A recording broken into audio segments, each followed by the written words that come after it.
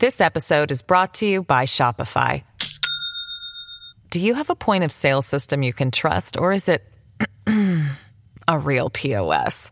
You need Shopify for retail. From accepting payments to managing inventory, Shopify POS has everything you need to sell in person.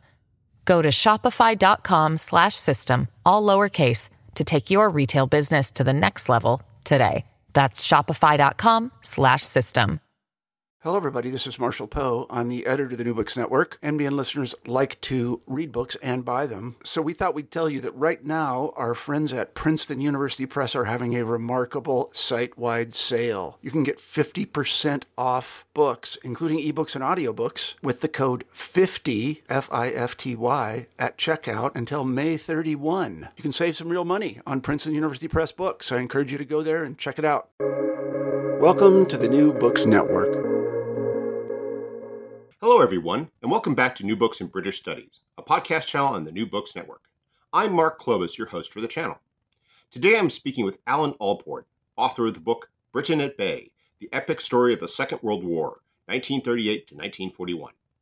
Alan, welcome to the New Books Network. Hi, Mark. Thanks for having me. Well, thanks for agreeing to be on our podcast. I was wondering if you could start us off by telling our listeners something about yourself. Sure. Okay. I am a professor of history at Syracuse University in central New York State. As you can probably guess from my voice, I'm not a native Syracusan. I was born in Liverpool in England, and I moved to the United States about 25 years ago and did my PhD at the University of Pennsylvania, and then came to Syracuse about 10 years ago. My research specialty is the history of Britain, particularly in the Second World War. And I've written so far 3 books on that subject. My first book, Demobbed, which came out in 2009, was a history of the demobilization experience of the British Armed Forces at the end of the Second World War. My second book, Browned Off and Bloody Minded, which was published in 2015, was a social history of the British Army during the Second World War. And my new book, Britain at Bay, is the first volume in a 2-volume history of Britain in a more general sense during the Second World War. What led you to go from a focus on the British soldier to writing a more general history of the British experience in the Second World War? That's a good question. I think what's tended to happen with all my books is that the further I've gone along, the broader I've gotten. You know, some people go in the opposite direction and get more and more specific in their research, and I have tended to go broader. I think it's because with each passing book, bigger questions seem to have emerged, which I thought deserved some exploration.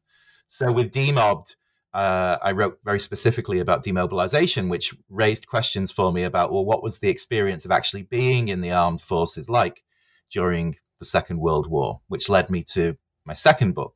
And then my second book, of course, raised bigger questions about what society itself, British society, was like during the war. Why was some of the reasons why Britain ended up in the country that it was by 1945? How had the war shaped it? And I felt that there is clearly a very large existing literature on this subject, but some of the answers that were in that literature didn't always strike me as entirely satisfactory. Plus, an awful lot of the literature is also scholarly and extremely important, but not always very accessible to a more general reader. And so one of the aims that I had for this history, of which I've now finished the first volume, is to try and present a lot of the really exciting research that's been done on Britain in the Second World War, but in a more accessible way for an audience which wouldn't necessarily pick up an academic journal or read an academic monograph. I was thinking, as I was reading it, is that your approach is revisionist in a sense, and that's a word that I think has become far more loaded than it necessarily has to be. But you definitely are pushing back against some of the received interpretations or received understandings that we have about the war, and you start that not with the war itself, but with the misconceptions that many people might still have about Great Britain in the 1930s. And I was wondering if you could perhaps start us off with the book by talking a bit about what, perhaps what it is that you're seeking to have us understand about Britain in the 1930s, and in particular the framing device that you use you throughout the book, where you frame it in terms of Tolkien's Shire people, which I thought was a very interesting framing device, and about how you feel that this captures a particular mindset that helps us to better understand the the British attitude towards Europe, the prospect of war, and then their approach towards the war itself. Okay. I mean, the reason that I latched onto the idea of looking at the war through Tolkien, I mean, Tolkien wrote The Lord of the Rings after the Second World War, but its influence on his work is undeniable. And it struck me reading so much of the received wisdom about Britain's wartime role and what Britain was like, that so much of it was filtered through this kind of Tolkien-esque conception of what the British were like in the early part of the 20th century. So I use the expression the Shire folk to talk about this myth. The way in which the British very much conceive themselves and are conceived by others as having been this rather gentle, parochial, innocent people who found themselves dragged into a foreign war, which to begin with they didn't really understand and weren't particularly prepared for. And of course, the problem with this is that it's very hard to square in many ways with the idea of Britain being a global superpower. In the years before the Second World War, Britain was in many ways the largest military power on earth. It controlled 2/5 of the world's land surface, and the sort of the dissonance between those ideas is what got me interested. So, I mean, thinking about Britain in the 1930s before the war breaks out, many of the myths around the war, and particularly Britain's preparation for the war, come from that period. It's largely taken for granted, for instance, that the British, because of a lack of interest or a lack of desire in taking seriously Hitler's Germany or the threat from fascism, neglected rearmament and found itself in 1939 wholly unprepared for war.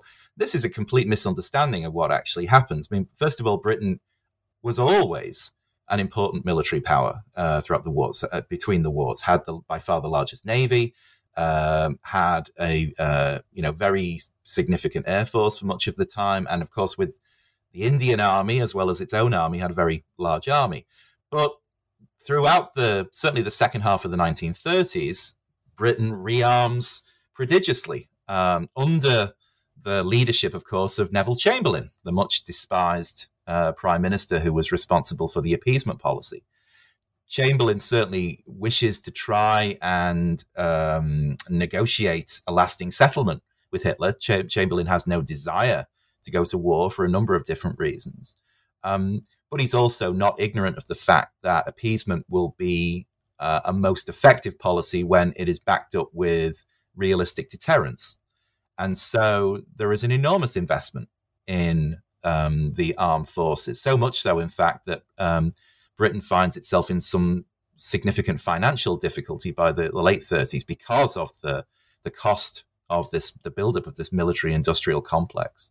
Now, much of the payoff for that rearmament effort doesn't actually manifest itself until several years into the war, and Britain and France suffer some very significant military defeats in 1940, obviously the fall of France being the most important of these. But that's not because of lack of preparation, per se. One could argue that the British and French didn't prepare in exactly the right way, or that they didn't use exactly the right operational plan in order to try and confront the Germans.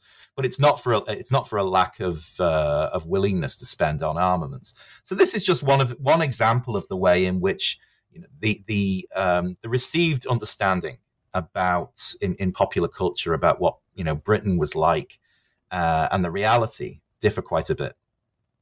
I should have. That was one of the things that I really appreciated about your use of the Shire folk as a framing device, is that you were very careful not to push it too far. I mean, how you set that image, for example, against what was happening, say, in Palestine, where the military was participating in what we would regard as an anti-insurgency campaign, or how you talked about how they were hardly a peaceful Shire folk because they were dealing with an IRA bombing campaign, and how when you talk about these, it's a slightly different picture of who the British were in the 1930s. That makes it, in some ways, understandable why it was that people were not necessarily as appalled by what was happening in Germany, or why they were not as why they were thinking that they had concerns of their own and did not want to be engaged. Yeah, I mean, one of the things I wanted to try and demolish was the idea of the British being particularly peaceful. I mean, it could be argued, and I will going to explore this more in the second volume, that one of the reasons why the British win the Second World War ultimately is because they're quite prepared to not be at all nice. The second part of the war in particular is mostly about the British killing other people. It is not the British themselves being killed. And they turn out to be very effective at this. They're very good at killing on an industrial scale. Most obviously manifested in the strategic bombing campaign. But even before this, we see Britain as being an often ruthless imperial power in the late 1930s. That's how you become an imperial power. You don't become it by being soft-hearted. I also wanted to explore in those early chapters the way in which, if we look at the United Kingdom more broadly, it is in many ways not a very peaceable kingdom. The last few years have shown the way in which many Britons remain ignorant of the fact that the United Kingdom is not just England, Scotland, and Wales, but also Northern Ireland. It's very hard to look at the story of Northern Ireland in the 1930s and think of this as being a peaceable kingdom. In fact, there are some uncomfortable parallels at times between the kind of sectarian violence that's going on in Ulster and the kind of events that are taking place on the continent. So this was something I wanted to get at. The other thing about the 30s is that we tend to think of Britain before the war in two very polarized ways. One is of the sort of Downton Abbey view of Britain as being a land of aristocrats and country houses. And the other is of a Britain of misery, poverty, unemployment, the kind of scenes of squalor and depression that you think of in something like George Orwell's The Road to Wigan Pier. Now, both of these things existed, of course, but there was also a different kind of Britain that was emerging in the 1930s, and one that was to prove to be crucial to its success in the Second World War. This is a very modern Britain that's partly a legacy of the First World War, a Britain which is concerned with modern engineering, with modern science and technology. You look at the kind of places like in the West Midlands or in some of the outer towns around Greater London, in which the modern automobile industry was developing, the modern aviation industry, radio, and this is a Britain which is not looking into the past, but in many ways is a very forward-looking place. And it's a view which has sort of disappeared because after 1945, the 1930s became vilified in many ways as being this sort of lost decade of the dole, mass unemployment and poverty, to which the post-1945 world was compared very unfavorably. But that's not really the case. There was a lot of misremembering about what Britain had been like. Britain, in many ways, has a quite dynamic economy in the 1930s, for instance. This is not a land of pure depression. And these things matter when it comes to the preparation and eventually the fighting of the Second World War. You also address the source of a lot of those misconceptions, and here I'm thinking about how when you're talking about the 1930s and appeasement and rearmament, you address, among other things, the role of Winston Churchill, who has this has an image that's very difficult to shake, in part because he was, as the saying might go, he was present at the creation of it, because he sat down and wrote his memoirs and conveyed a certain narrative that has played into a lot of what you just described, and then reinforced it. And this gets to how we see Churchill as someone who is standing up from the start against the Nazis, and how he's pushing back against Chamberlain's refusal to rearm. And as you explained, just in the same way as Britain was rearming in the 1930s under Chamberlain's direction, so too Winston Churchill was not quite the absolute, irresolute, all-time opponent of everything related to appeasement that he subsequently, encouraged us to think. Right. Well, the story of appeasement is this is perhaps the classic case in the 20th century of a story in which the popular memory distorts so much of what actually took place. Churchill had the inestimable advantage over Chamberlain in two ways. First of all, he was still alive when the war ended, and Chamberlain had died in 1940, and so wasn't around to defend his actions. The other was that Churchill was a marvelous writer. I don't think anybody could ever deny that. And his 6-volume history of the Second World War in many ways established a lot of the popular myths of the war. Churchill, needless to say, wanted to represent his own story in as sympathetic a way as possible.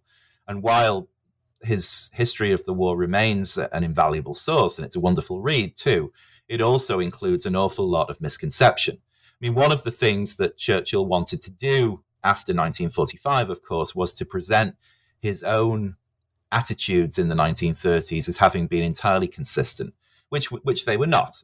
He ebbed and flowed. He didn't always have a completely consistent view about the fascist dictators. For instance, he was always far more hostile towards Hitler than he had been towards Mussolini, for instance, with whom he had a much more ambivalent view.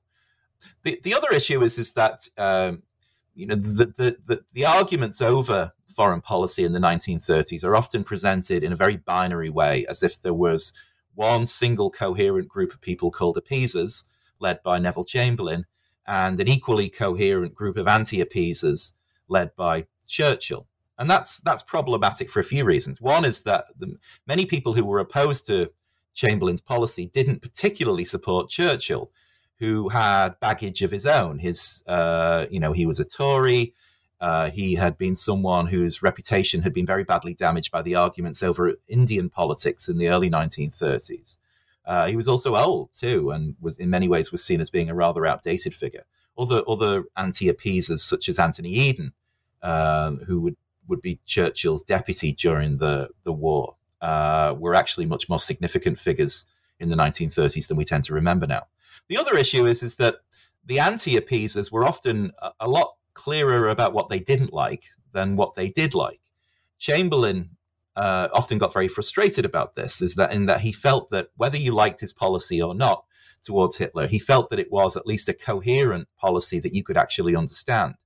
And he often objected to his critics by saying, well, what else do you think we should do? Do you think that, for instance, in 1937, should we actually go to war with Adolf Hitler? And, if we did go to war with him, would we actually win the war? Would we have a realistic chance of defeating him? Would we be able to bring the country and the empire along with us? Do we have a legitimate and clear-cut enough, cause for war in order to unify the country? And if we don't have these things, and I think Chamberlain would have said that, in 1937 and perhaps in 1938 too, these things did not exist, then what else are we supposed to do? And his critics often didn't have a very clear answer for that, which is one of the reasons, of course, for the fact that appeasement was an extremely popular policy. It was the anti-appeasers really don't represent a large, body of public opinion until fairly late, really, in 1939.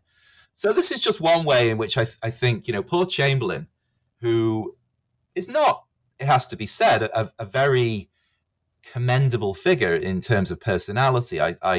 One of the things I make a point of saying in Britain at Bay is that the more that you learn about Chamberlain personally, the easier he is to personally dislike. He's an extremely arrogant man, prickly, vain, bigoted, unimaginative in lots of ways. He's not an attractive figure on a personal level, and he's certainly much less attractive than Churchill in terms of his writing.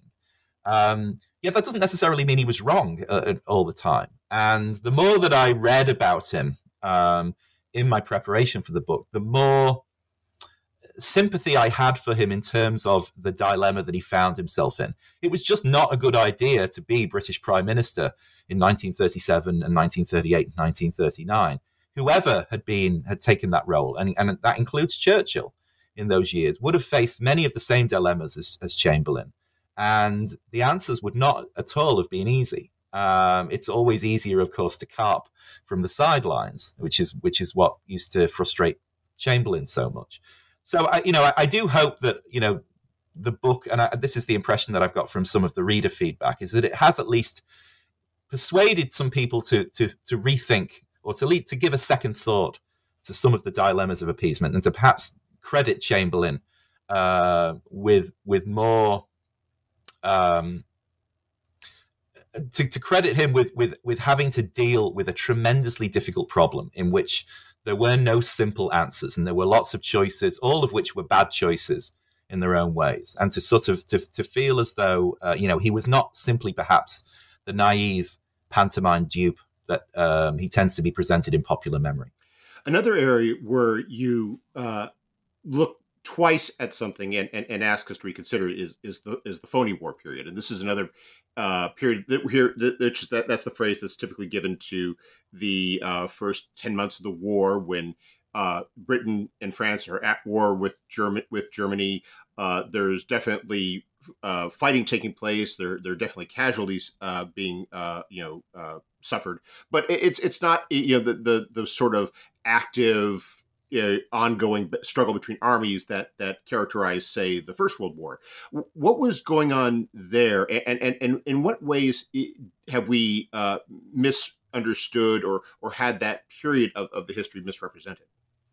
Well, the phony war is obviously seen in hindsight in light of the fall of France in June of 1940. France falls in a lightning campaign, just 6 weeks. This shocks the world.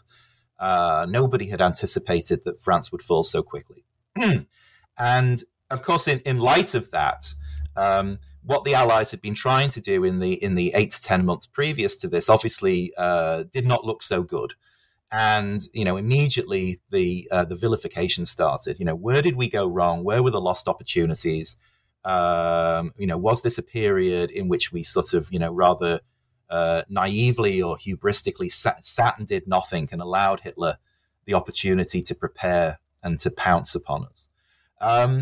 Now, clearly, if you want history to look well on you, then you need to win. So it's understandable that the strategy of the phony war doesn't look so good in hindsight. However, if we ignore the end of the defeat of France for a moment, which it's arguable is an event which is very contingent and not at all predictable, there is actually a lot to be said for the basic strategy that the British and the French employed at the beginning of the war. That it was founded on some fundamental axioms, one of which was that a dictatorship, a militaristic dictatorship like Hitler's Germany, would always be better prepared psychologically, if not materially, for the beginning of a war. It was going to take time to prepare democratic populations for the kind of sacrifices and the kind of bloodshed that a war would require. In other words, Hitler was always going to have the advantage at the beginning of the war, and it was not going to be possible to defeat Hitler's Germany in a very short war that lasted just a few months. So attempting an immediate attack upon Nazi Germany was not a strategy of success. However, both Chamberlain and Edouard Daladier and Paul Reynaud, who replaced him then as French prime minister, they all believe that in the long run, the Allies have the advantage. If the war goes on for 2 or 3 years, then the sheer material advantages that the Allies possess, not just their own domestic economies and their extensive global empires, but also the access they have to the resources of the New World, particularly the United States, means that inevitably they will win a war like that. So, good strategy is supposed to be about avoiding your own vulnerabilities and emphasizing your own strengths. So it seemed to make a great deal of sense to actually sit back, allow the Germans, if they so wished, to attempt a knockout blow against the Allies, hopefully absorb that blow and successfully defend against it, and then prepare their own strength for a counteroffensive after 2 or 3 years. Now, it doesn't work. The strategy does not work. That is clear. At least it doesn't work for France. Britain manages to get away with it, but it doesn't work for the French. Does that mean that it was necessarily a terrible strategy? I would argue no. In fact, in many ways, it's still basically the strategy that the Allies used to defeat Nazi Germany by 1945, by slowly building up material strength and eventually invading Europe and defeating the Germans by sheer weight of numbers. It's just that its initial application fails. But that's a failure of execution. That's not a failure of the concept itself. In many ways, I think that the German strategy at the beginning of the war was far weaker in principle. The Germans were actually attempting something that was far more implausible. It's just that sometimes there are black swan events in history. Things just work out in an unpredictable, perhaps even implausible ways. And in hindsight, then, those who are the victors on the battlefield look like geniuses, and those who are defeated look like fools, even though there might not necessarily have been anything wrong with the basic concept behind the strategy of the losers. This episode is brought to you by Shopify. Do you have a point of sale system you can trust, or is it a real POS? You need Shopify for retail. From accepting payments to managing inventory, Shopify POS has everything you need to sell in person. Go to shopify.com/system, all lowercase, to take your retail business to the next level today. That's shopify.com/system. So let's talk a bit about how that switch took place, that Black Swan event of the fall of France. And of course, it's an event that is preceded by the fall of Chamberlain because of a different event, which was the fall of Norway. What happened there, and what brought about the change to where this politically dominant figure, widely respected, don't want to go quite so far as to say beloved by his party, is replaced by someone who, as you've already demonstrated in the book, was seen by some as a scoundrel, as unreliable, as someone who, it was something of a gamble in himself in terms of whether or not he would provide the sort of leadership they needed at a time in which it seemed the war was turning against the British. Yeah. So Chamberlain falls in early May of 1940. It's interesting that if you look at the opinion polling was kind of in its infancy at this point, but Gallup was doing some opinion polling about prime ministerial favorability. Is that right up to the early part of 1940, Chamberlain still is an extremely popular figure within Britain, far more popular than Churchill. And indeed, Gallup even asked the voters, if you had a choice between Churchill and Chamberlain, who would you prefer to be prime minister? And Chamberlain still emerged as by far as the popular choice. I think what happens by the late spring of 1940 is that there is both the doubts are starting to creep in a little bit about this wait and see policy, which I've just described. This kind of sitting back and allowing the Germans to take the initiative to begin with, while we slowly accrue our strength. And there is a slight sense of anxiety on the Allied side that, maybe this is a dangerous policy. Maybe in fact, that we do need to do something at least to try and kickstart the war.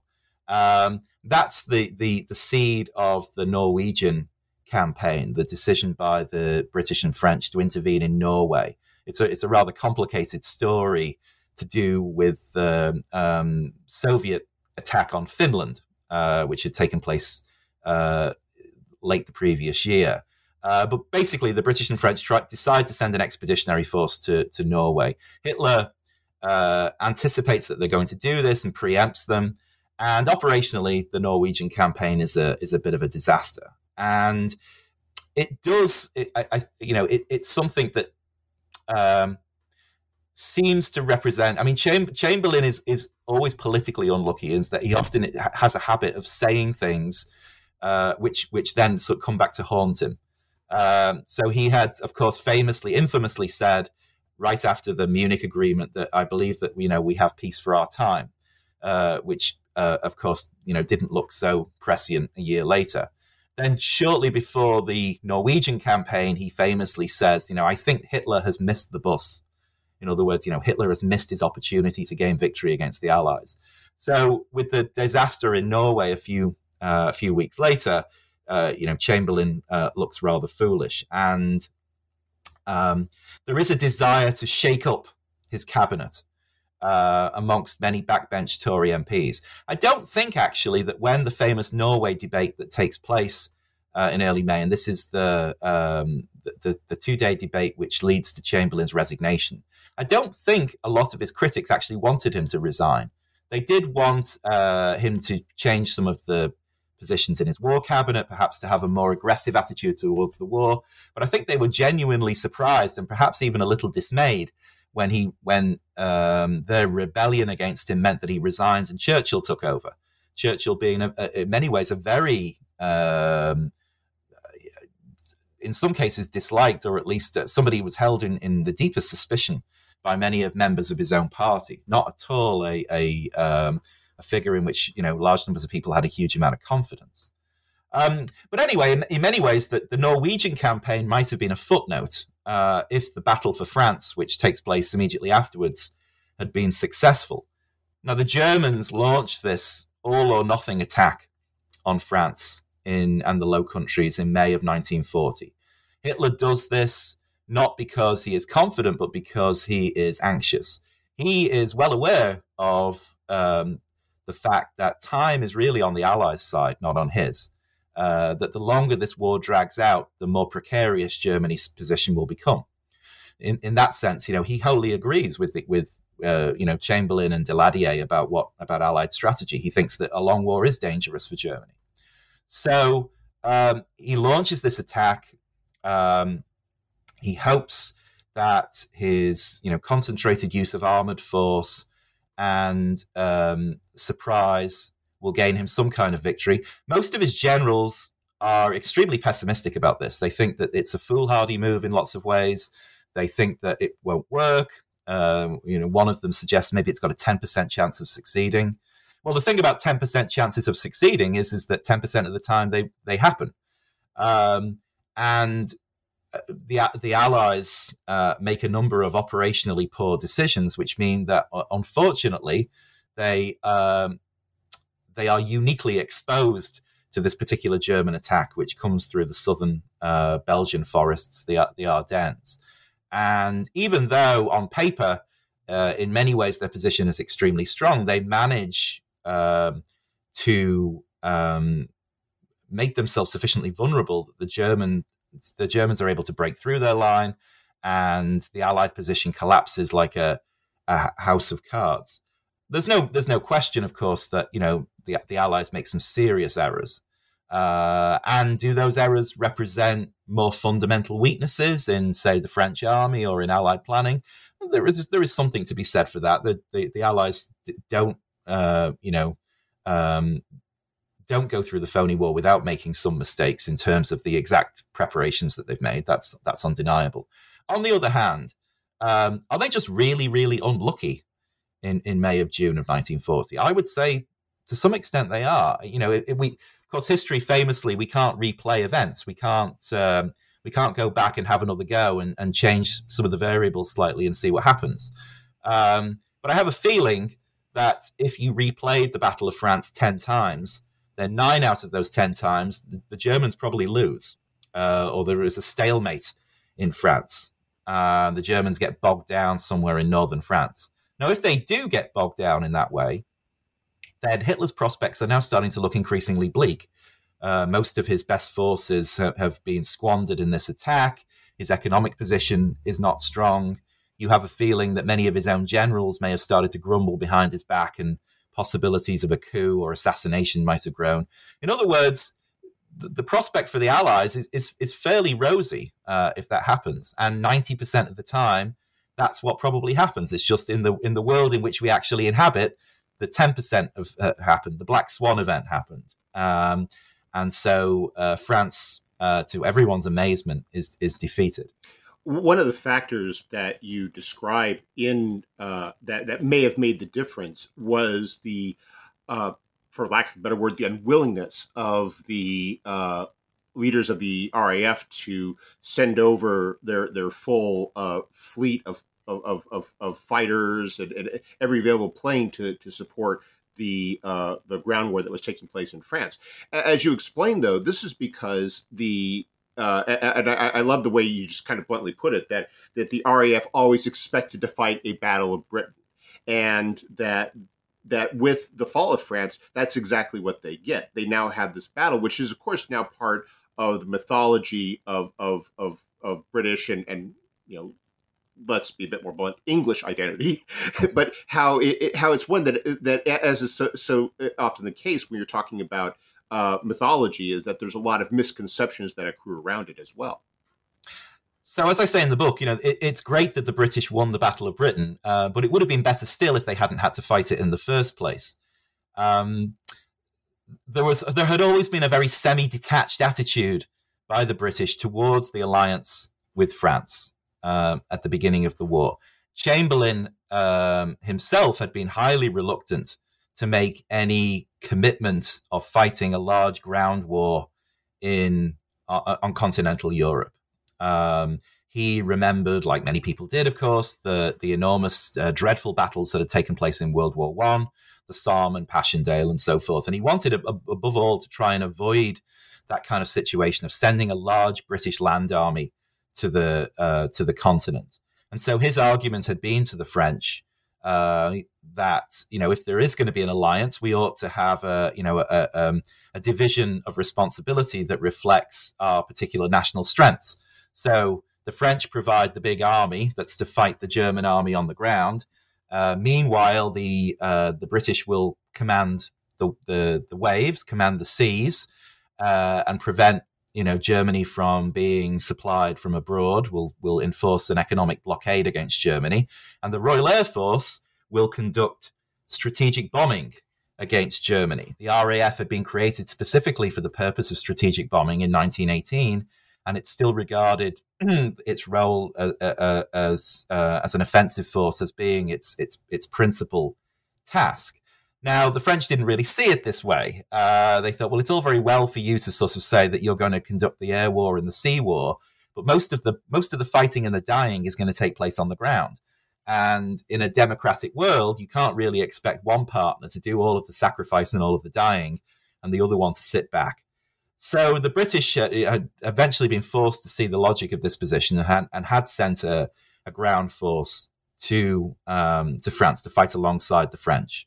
But it was a fairly small one, and moreover, the Royal Air Force in particular still resolutely refused to commit the bulk of its strength, either its fighter force or its bomber force, into defending the ground forces. Now, there's two ways of looking at this. One is that by jealously guarding its resources, it meant that when France fell in June of 1940, the British were in a pretty good position to be able to defend themselves against an air attack by the Germans. They already had a very sophisticated air defense system, partly through radar, this new technology, and also a very sophisticated kind of network of command and control. They had, large numbers of fighter aircraft, which they had held behind in reserve during the battle for France. So if you assume that France was inevitably going to fall, then there does seem to be a great deal of wisdom in the British approach. On the other hand, if you assume, as I do, that actually it wasn't at all inevitable that France was going to fall, that wiser policies and a more full-blooded attitude towards the ground war might have altered the balance, then that British decision seems not just unwise, but also extremely selfish. The French always looked at the alliance as being an alliance of partners, that, if one goes down, both go down. The British never quite had that same kind of commitment. They looked back afterwards. When France did fall, of course, they were not, particularly keen to associate themselves very much with this defeat, and they very much looked at it as being France's own fault, that France had been uniquely to blame for its own misery. But it's arguable that the British themselves were partly the authors of this defeat, because they had never really taken as seriously the military alliance as they perhaps ought to have done. But nonetheless, that choice does lead to the battle or contributes to the fact that you have this Battle of Britain and this period of sustained warfare where Britain is now under direct attack. The title of one of the chapters there is the scouring of the Shire folk, and which of course, as with the Battle of Britain, becomes part of the mythology of British identity. You describe it, though, again in ways that push back against a lot of what we've understood about it. For example, with the image of the war, of the Battle of Britain, as one of Spitfires and Hurricanes, rising to the challenge, and how they were the war-winning weapons, and they definitely were key to victory. But as you explained, that was what they were expecting. They actually had this different fighter design that was going to be the winner, and it turned out to be a disaster. Or how the British, remember the Germans constantly bombing them, and that certainly did happen, but it was almost done in a half-hearted way, as the Germans seemed to be losing interest, and how this causes us to reconsider in a way just how serious the threat was, just how prepared the British were, and just how likely it was that the war could have potentially ended in 1940, as the British like to believe it might have, had they been defeated. Well, the British remember the Battle of Britain. I mean, it is this, of course, this mythical moment as being a moment in which they might so easily have been defeated. Had events turned slightly against them, then the Germans would have been able to gain air superiority over southeastern England and allow the conditions for an invasion. Historians have pushed back against this a lot in recent years, and I am of the personal belief that there actually was very little chance that once the Battle of Britain had started, that the Germans were going to be able to win, at least in the short term. It's interesting that this is where the reality of the war pushes against the myth. So it very much suits the British self-conception to think of themselves as being a group of rather beleaguered, gentle amateurs who are faced against this overwhelming professional force of fearsome warriors in 1940. Where in many ways it's the opposite way around. The Royal Air Force wins the Battle of Britain because of its strength and its professionalism. The British had been preparing for such a war for a long time. The Germans had not, by contrast, been preparing for a strategic air offensive ever. They had to pretty much invent the whole thing on the fly. And it's a very ad hoc affair. They never really have a great deal of strength to begin with. They'd already taken very significant losses in the Battle of France. They don't have a particularly coherent plan. And I don't think really the outcome is ever actually in doubt. Now, I do think that a couple of months earlier at Dunkirk, there really was a possibility that Britain could have lost the war. Had the British been unable to evacuate their army from Dunkirk at the end of May 1940, and there were lots of reasons why that might have happened.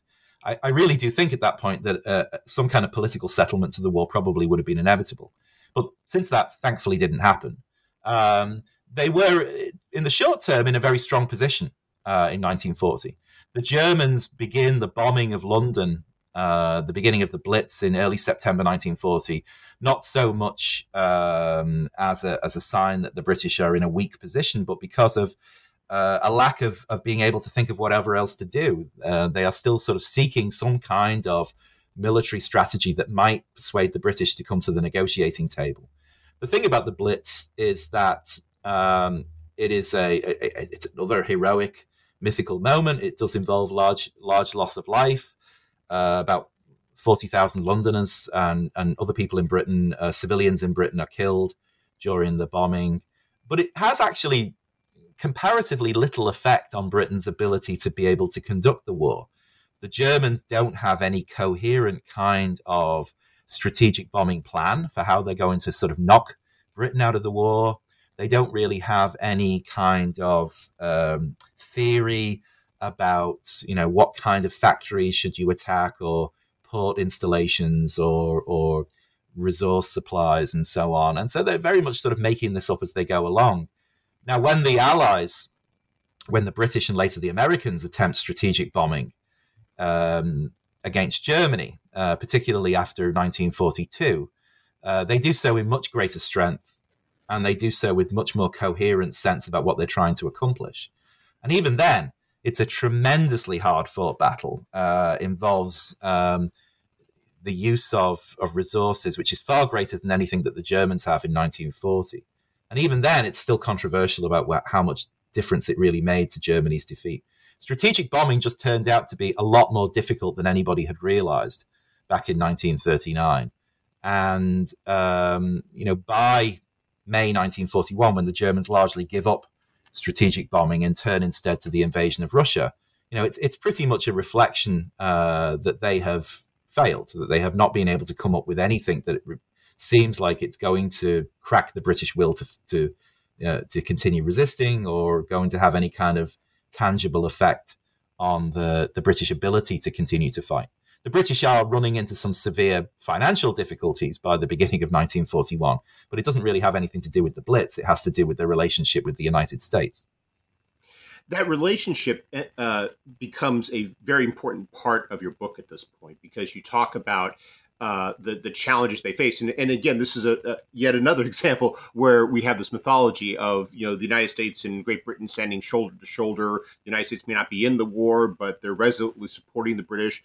And again, you point out that wasn't the case. There was contingent upon certain things, such as Roosevelt's victory in the 1940 presidential election, such as Britain's rather perilous finances, and how this, and of course the ability to access this through through trade, through the shipping, and which of course is being also challenged by the Germans in the war. Though the British themselves are no longer being bombed directly after May 1941, the war is still very much on. And while the advantages may lay with the British, you make it clear that it's not necessarily guaranteed that they're going to win at this point. So the short-term advantages are certainly with the British in the mid to late point of 1940. The long-term situation, however, is much less clear-cut. When the chiefs of staff, the British military chiefs of staff, give their assessments to Churchill in 1940 about, can Britain actually win this war? They make it very clear that, yes, they think it can, but that victory will be entirely contingent upon the active cooperation of the United States. Britain will require the importation of very large amounts of raw materials and munitions and so on from North America, particularly from the USA. And it will only be able to do so as long as it has the financial wherewithal to be able to pay for them. One of the consequences of American isolationism in the 1930s had been the passage of the Neutrality Acts by Congress, which had meant that, amongst other things, the United States would not sell war materials to any belligerent nation on any terms other than hard currency. So in other words, you had to pay for these things either with dollars or with gold. Britain has, although it has a very large amount of both dollars and gold in 1939, it runs through its surplus pretty dramatically by the mid to late point of 1940. By late 1940, it's becoming increasingly obvious that Britain is going to run out of both dollars and gold fairly soon. And then the question emerges, well, what then? Will the United States continue to cooperate in providing Britain with access to the materials that it needs to continue fighting? And it's not at all clear, certainly in the midpoint of 1940, that is the way that America is going to go. After the fall of France, the threat to the United States from Nazi Germany becomes much more obvious. But what's not obvious is what American policy should be with regard to Britain. Should the Americans regard the British as being their first line of defense, and should they basically therefore provide them with as much assistance as absolutely necessary? Or should they regard the British essentially as being a dead loss? Should they look rather to their own defenses?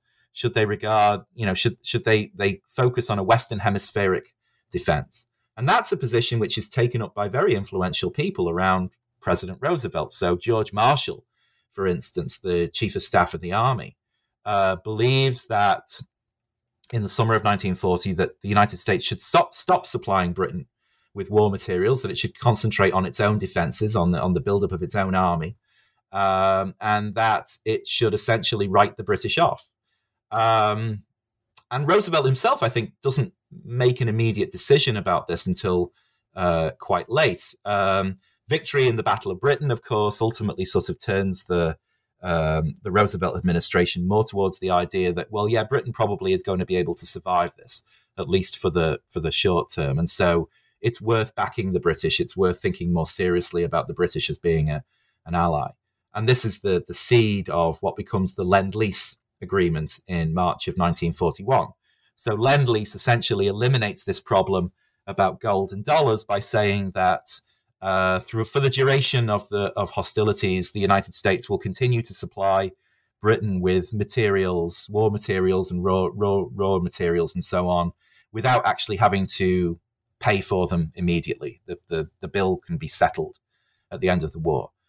This is an enormous relief for Britain in terms of its ability to continue fighting. It also sets up a lot of problems for the post-war, it has to be said, something I'm going to explore more in the second volume, because it basically turns Britain into a economic patron of the United States.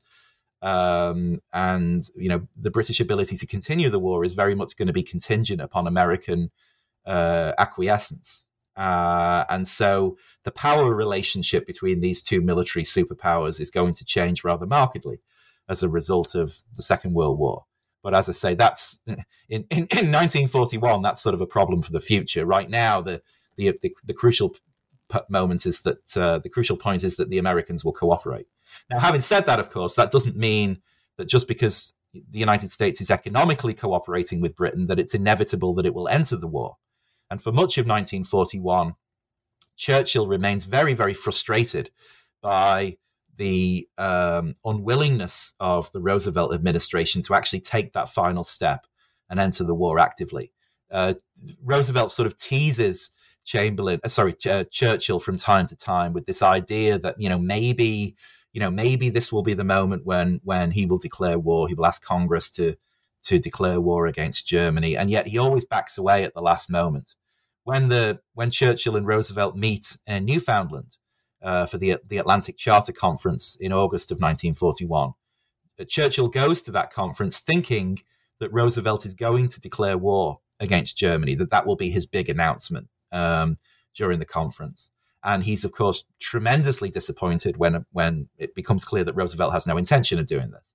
And he leaves Newfoundland actually rather depressed and frustrated and sort of vents in private memorandums and so forth about, how the Americans don't seem to be taking this seriously enough. The United States will enter the war, of course, but it's going to be under very different circumstances in December 1941, thanks to Pearl Harbor. So, dare I ask how Volume 2 is coming along? Well, COVID isn't making it any easier. And the closure or the only partial opening of archives in the UK, plus the difficulties of international travel and so on, are like every other researcher out there. I am struggling with all of this. I do have some, I think, interesting ideas. I hope they are interesting ideas about how to talk about the second half of the war, and I'll be exploring, both how the Allies actually managed to achieve victory, and then also, what kind of country Britain is by 1945, how the war has changed it, and how the war has also not changed it as well, and some of the legacies of the war stretching into the second half of the 20th century right up to today, both the economic legacies, political legacies, and also some of the legacies with regards to culture and memory and so on. So I'm hoping, he says very cautiously, for a completion date perhaps in 2024, 2025. But, we're fighting a long war here, and so I don't want to make any premature, declarations of victory. We'll see how things go in the long run. Well, I hope that when it's finished, we can have you back on the podcast, talk about Volume 2. Oh, I'd love to. That would be wonderful. Thank you. Alan Allport, thank you very much for taking some time out of your schedule to speak with us. I hope you have a wonderful day. Thank you. You too, Mark.